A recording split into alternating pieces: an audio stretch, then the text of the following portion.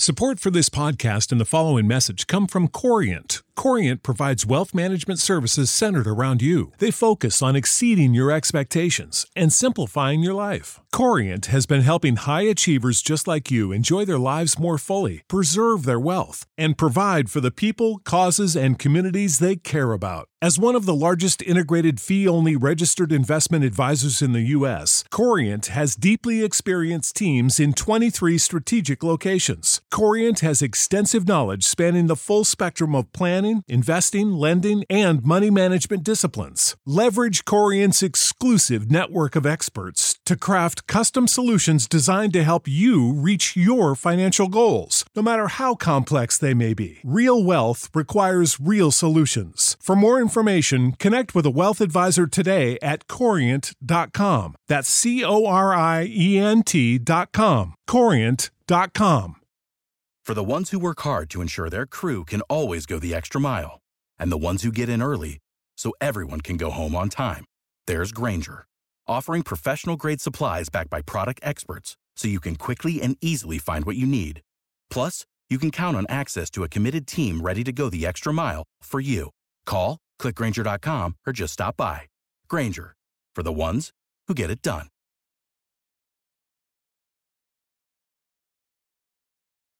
When you need mealtime inspiration, it's worth shopping Kroger, where you'll find over 30,000 mouth-watering choices that excite your inner foodie. And no matter what tasty choice you make, you'll enjoy our everyday low prices, plus extra ways to save, like digital coupons worth over $600 each week. You can also save up to $1 off per gallon at the pump with fuel points. More savings and more inspiring flavors make shopping Kroger worth it every time. Kroger, fresh for everyone. Fuel restrictions apply.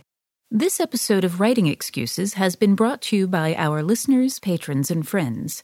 If you would like to learn how to support this podcast, visit www.patreon.com/writingexcuses. Season 11, Episode 45. This is Writing Excuses, Elemental Issue with Desiree Burch. 15 minutes long. Because you're in a hurry. And we're not that smart. I'm Brandon. I'm Mary. I'm Dan. I'm Howard. And we have special guest star Desiree Burch. Hi. Will you tell us a little bit about yourself? Sure.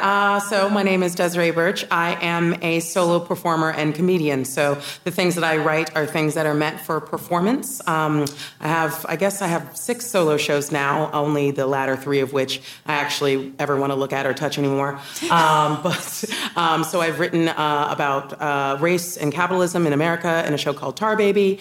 I wrote about sex and self-discovery in a show called 52 Man Pickup. And I've written about identity and getting the hell over yourself in a show called This Is Evolution. So I tend to center my work on, identity issues taken from a very personal place. Excellent. And I think is this the first time we've had a professional comedian on Writing Excuses? Oh, Burn! Yes, super Burn. He's not a comedian. He's a professional. I'm comic writer. Yeah. I write comedy. Comedian is reserved for people who do stand-up, and that is not me. Is it, though? I mean, I think that people who, potentially do sketch or improv, or... It better other be, forms of otherwise comedy. Brandon's burning me. We can't have that. We're absolutely right, Howard. My mistake as a professional comedian. I should have known. It was exclusive. You should have yes-anded him. Yes, So, of course. What are you talking about? That's not there. We're also on the Writing Excuses cruise. And we are talking about issue, one of which is what is a comedian? Apparently not me. I gave you that laugh. Yeah, you gave me that laugh. I appreciate that. No, issue. Now, this is a little bit of a different elemental genre. When we were brainstorming these a year ago, and I was outlining this idea, one of the things I wanted to touch on was stories that are driven by the author's desire to tackle this particular issue.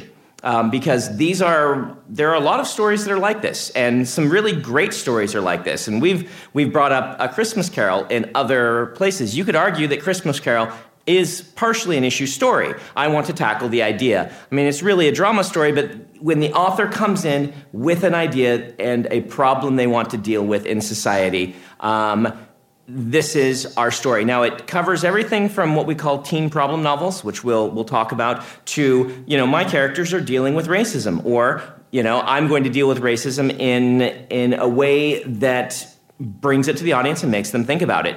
My first question to you then is, how do you do this without it feeling preachy?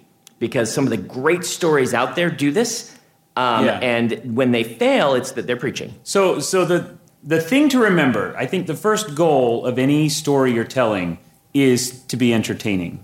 And you have to do that first. Okay. And so as an example, Erin Brockovich has an issue story at its heart. It is about water being poisoned in this town and trying to deal with that and trying to deal with corporate greed and all these other things. But at its heart, it is also a very entertaining story about a woman who is driven to overcome all these problems and, the corporations and the people in the town. And so it's entertaining first while also hitting the issue that it wants to hit. Okay. Yeah, I think something related to that is that, we talk about what the driver is for these things.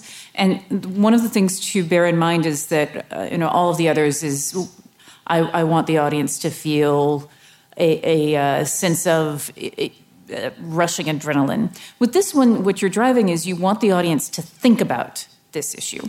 Elizabeth Bear recently, as in this was a light bulb moment for me 2 weeks ago, said that she thinks the difference between an issue story and a polemic is that issue stories raise questions and polemics answer them. And so I think that is one of the keys when you're trying to write an issue story is that you can raise all of these questions, but as soon as you start giving the audience the answers to it, that's when you move into preaching. Or if you only give them one answer. One answer. But giving them one answer is an, if you give them multiple answers, that still leaves the door for them to... That's raising more questions as they start to ask themselves, well, which side am I on? Yeah. So how do you tackle this sort of thing? Well, I would agree with what's been said so far. I think that having empathy for your audience and knowing that they want to be entertained, they want to be engaged with your story is really important. Entertaining them and also raising questions rather than answers is a much more interesting line of exploration for both you and them. My work is intensely personal. I think that the more specific a work gets, the more broadly it relates to other people. And, the more you want to reach people, the more sort of deeper you kind of have to dig and the more specific you have to be, because people will go, okay, well, that specific thing didn't happen to me, but something that feels and looks and tastes so very similar did. And I still get to have my private particular moment while also recognizing that there's a greater humanity in it because somebody else has felt the exact same way as I felt. And so I think that the getting them to think about something goes hand in hand with them feeling things. I think not entirely on the whole, but for the most part, people don't do one or the other. They do kind of, a back and forth of both. And so I think that there are different ways to get there. Because of the way that I know myself, know that I can think about things, but I will only really delve into deeper thought about them if I have a certain feeling about them. And if I'm going on a line of exploration of what is that feeling? Like, why does that make me angry? Why does that make me feel so wounded? Why does that make me feel so giddy? And that will make me think about them more. So for me, I guess specificity and trying to connect through that is the way that I think that first soundbite, the more specific you get, the more broadly it's going to be received. I don't remember your exact words, but I wanted to repeat that because of how important that concept is. Well, and the other thing that I was like, yes, I wrote it down and put a big heart next to it, is that you need to have empathy for your audience. I'm like, which is, again, such a live performer. Because, when as fiction writers, we write our work and the audience receives it a year or two later or longer. Yeah. And for you perform it and you are having an immediate conversation with the audience. And I think it's very easy for a writer to forget that writing is a conversation. It's just an asynchronous one. Yeah, it's like this weird sort of like having sex through time. And where there is a relationship going on, and there's a back and forth. Number 2.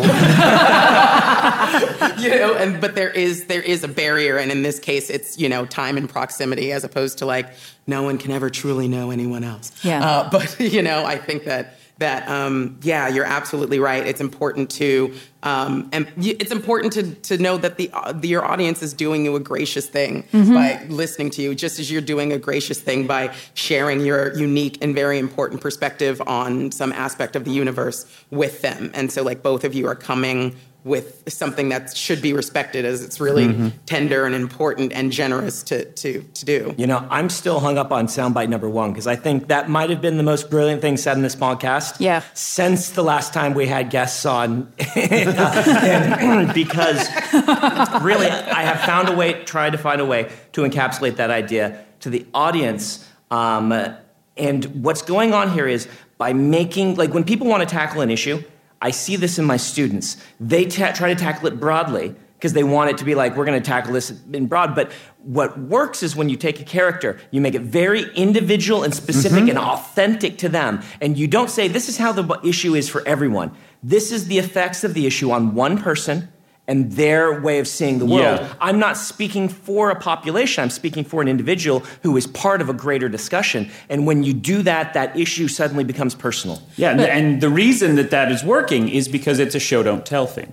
You're not saying, look, racism is bad. You're saying, look, this guy's life has been destroyed in these very specific ways by racism. And so you've got that specificity. Yeah, and I think it is the reason that we use parables and anecdotes rather than statistics when we're trying to prove a point is because of that connection, that specificity.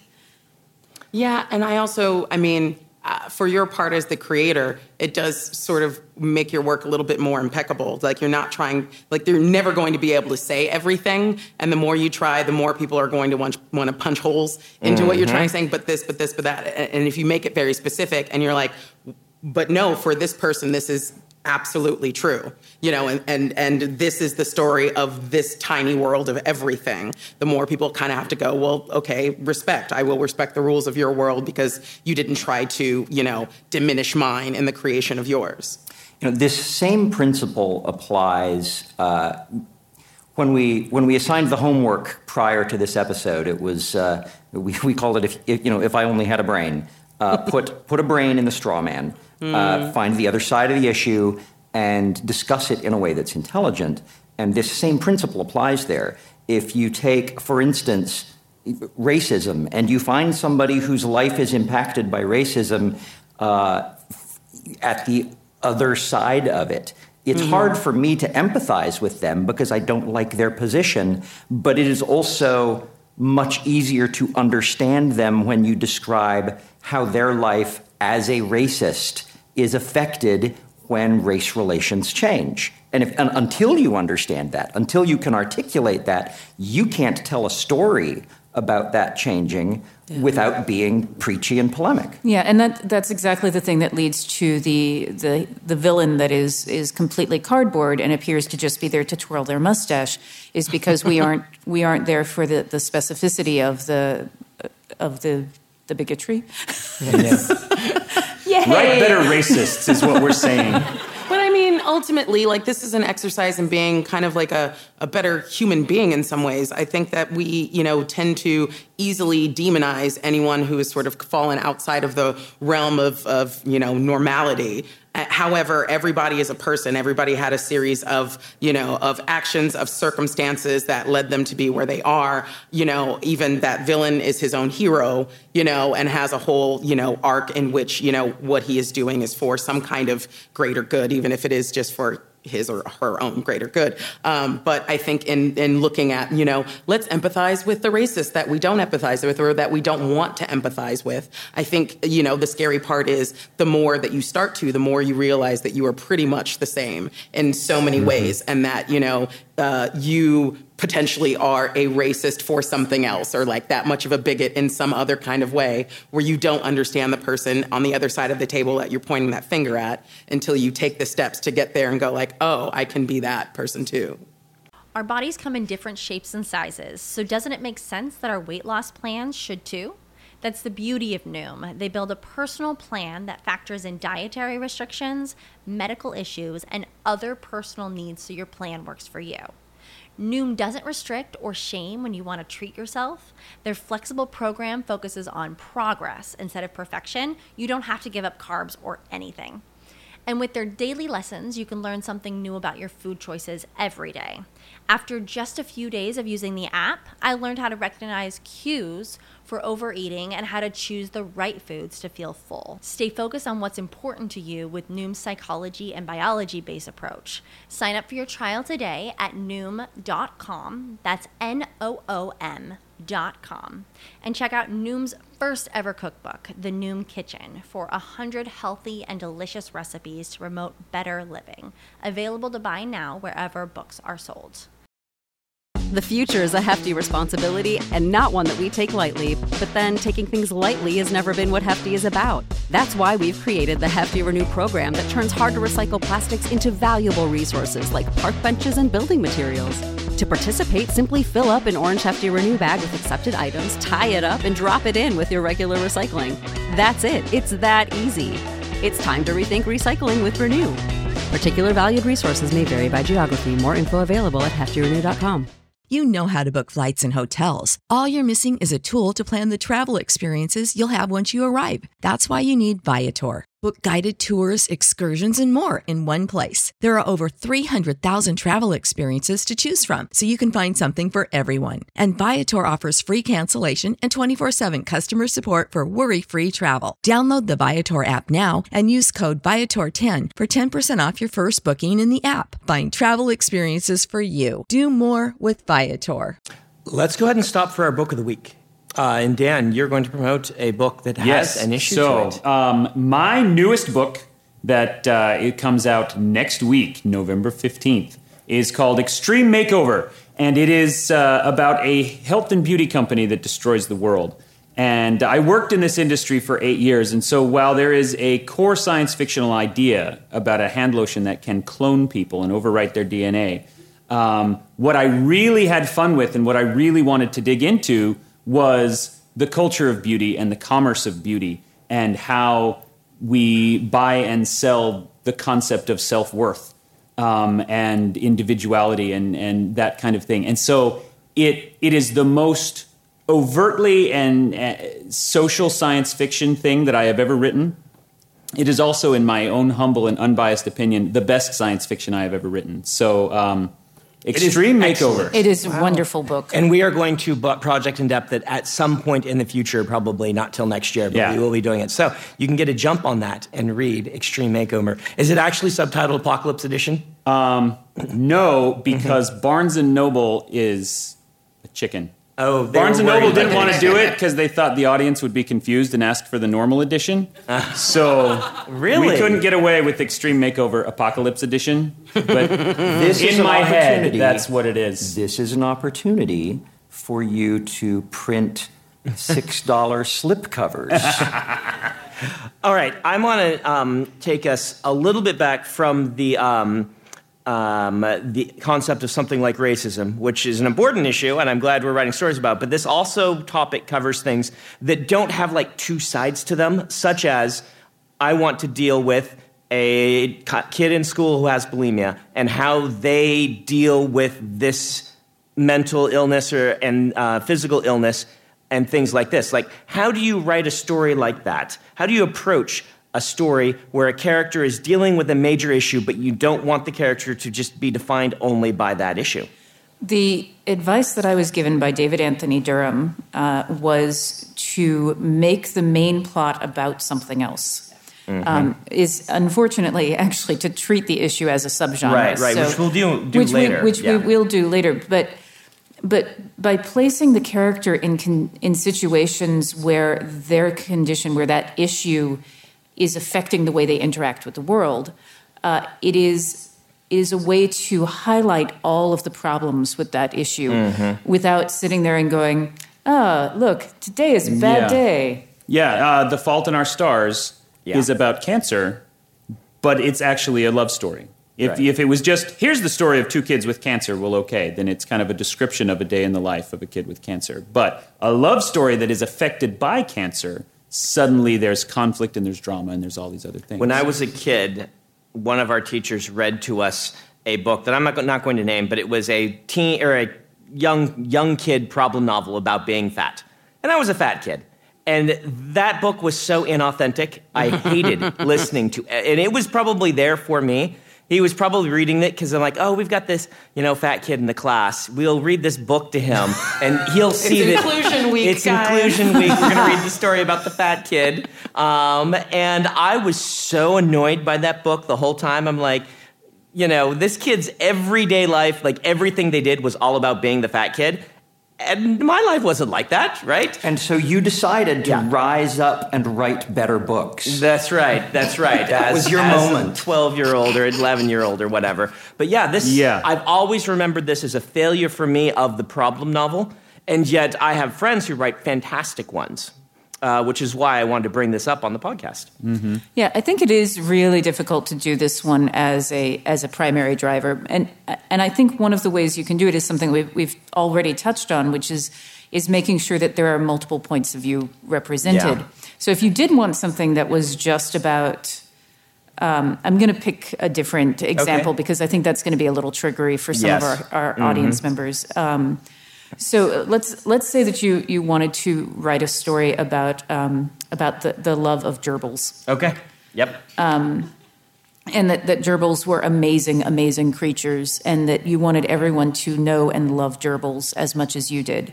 If you just write a story about how much your character loves that gerbil, that is flat and inauthentic and dull. But if you have a character that is ambivalent about gerbils, if you have a character that hates gerbils, if you have scary gerbils, if you have a character that only likes the silky gerbils and the short hair gerbils is no big, if there's a gerbil breeder and they all have, and if there's if they all have different points of view, then even if it is all about gerbils, there is something going on in this beyond just gerbils are great. Yes, the person who is scared of gerbils falls in love with the person who, gerbils are the main source of joy in their lives. Yeah. And we have an entire anthology coming up.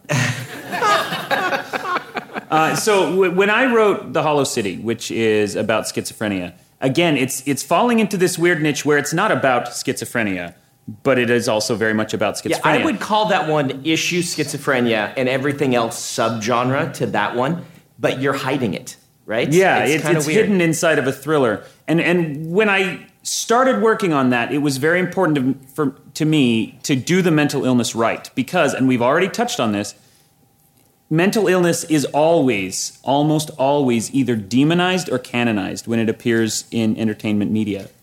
It's always, that guy's bad because he has a mental illness. Or look at those saintly people with whatever, like One Flew Over the Cuckoo's Nest drives me up the wall because of the way it presents mental illness essentially as a life choice rather than a problem that needs to be solved or at least dealt with.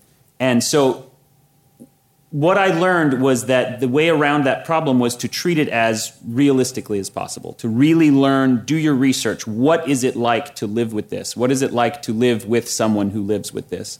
And show all sides of it and not try to turn it into a metaphor, but to treat it as a real thing.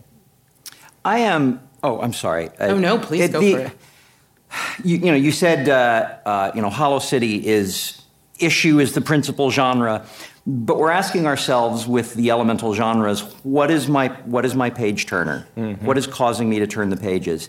And I think it is possible that with issue as an elemental genre, if the page turner is, I want to learn more about this issue, it's possible that you're actually writing nonfiction. And if you want your issue story to work, the page turner it's a thriller, it's a romance, you can still be turning pages about the issue, but I think the principal driver for the turning of the pages wants to be something else so that we're more likely to accept what is being said about the issue. Thank you for dropping that bomb at the end of the podcast and making Mary sit up and want to talk about it for 10 minutes. I'm going to let this one go a little bit longer to give you a rebuttal I could chance. be wrong. Rebuttal. I think that actually, I was like, oh yeah, no, I think the page turner in an issue thing is wanting to learn more about the issue. I think when we're talking a pure elemental, I agree. Not as a subgenre, and I can think. I mean, Hollow City is a good example of that. That I was very interested in how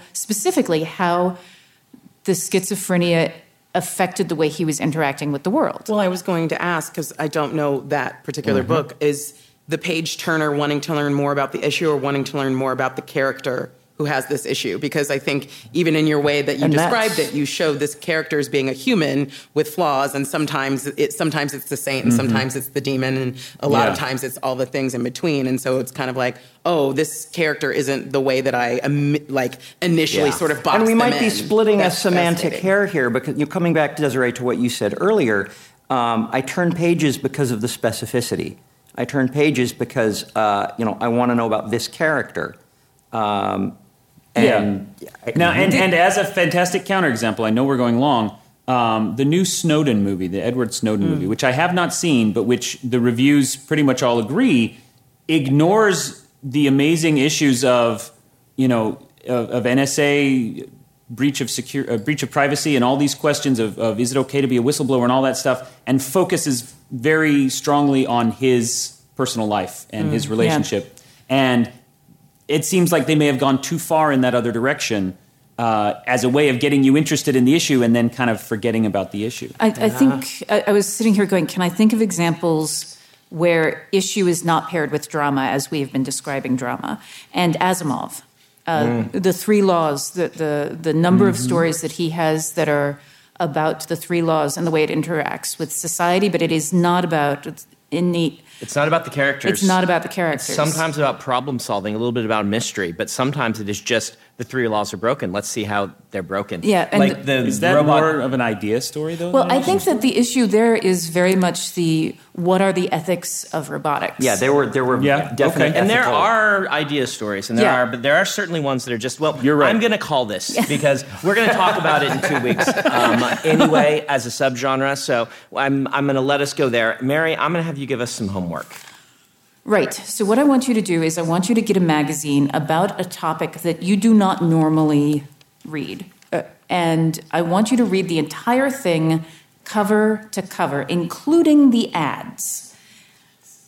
Yes. Yeah.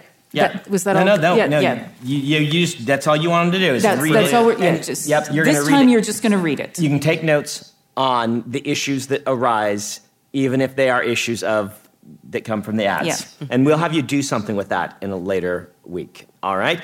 We want to thank our special guest star, Desiree Burch. Thank you for having me here. We want to thank our Writing Excuses cruise members.